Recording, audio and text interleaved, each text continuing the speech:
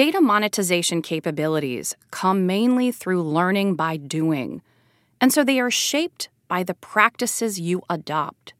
For example, when an organization adopts a foundational practice, such as customer journey mapping, it gradually builds foundational customer understanding capabilities, such as the ability to gather knowledge about customer needs.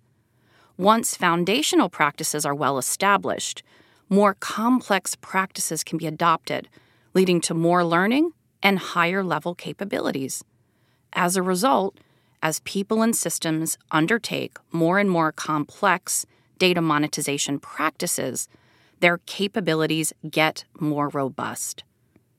Your organization will progress from foundational to intermediate to advanced capability levels as it adopts increasingly sophisticated capability-building practices.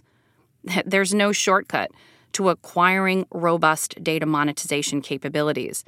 They are the result of steady work in the right direction.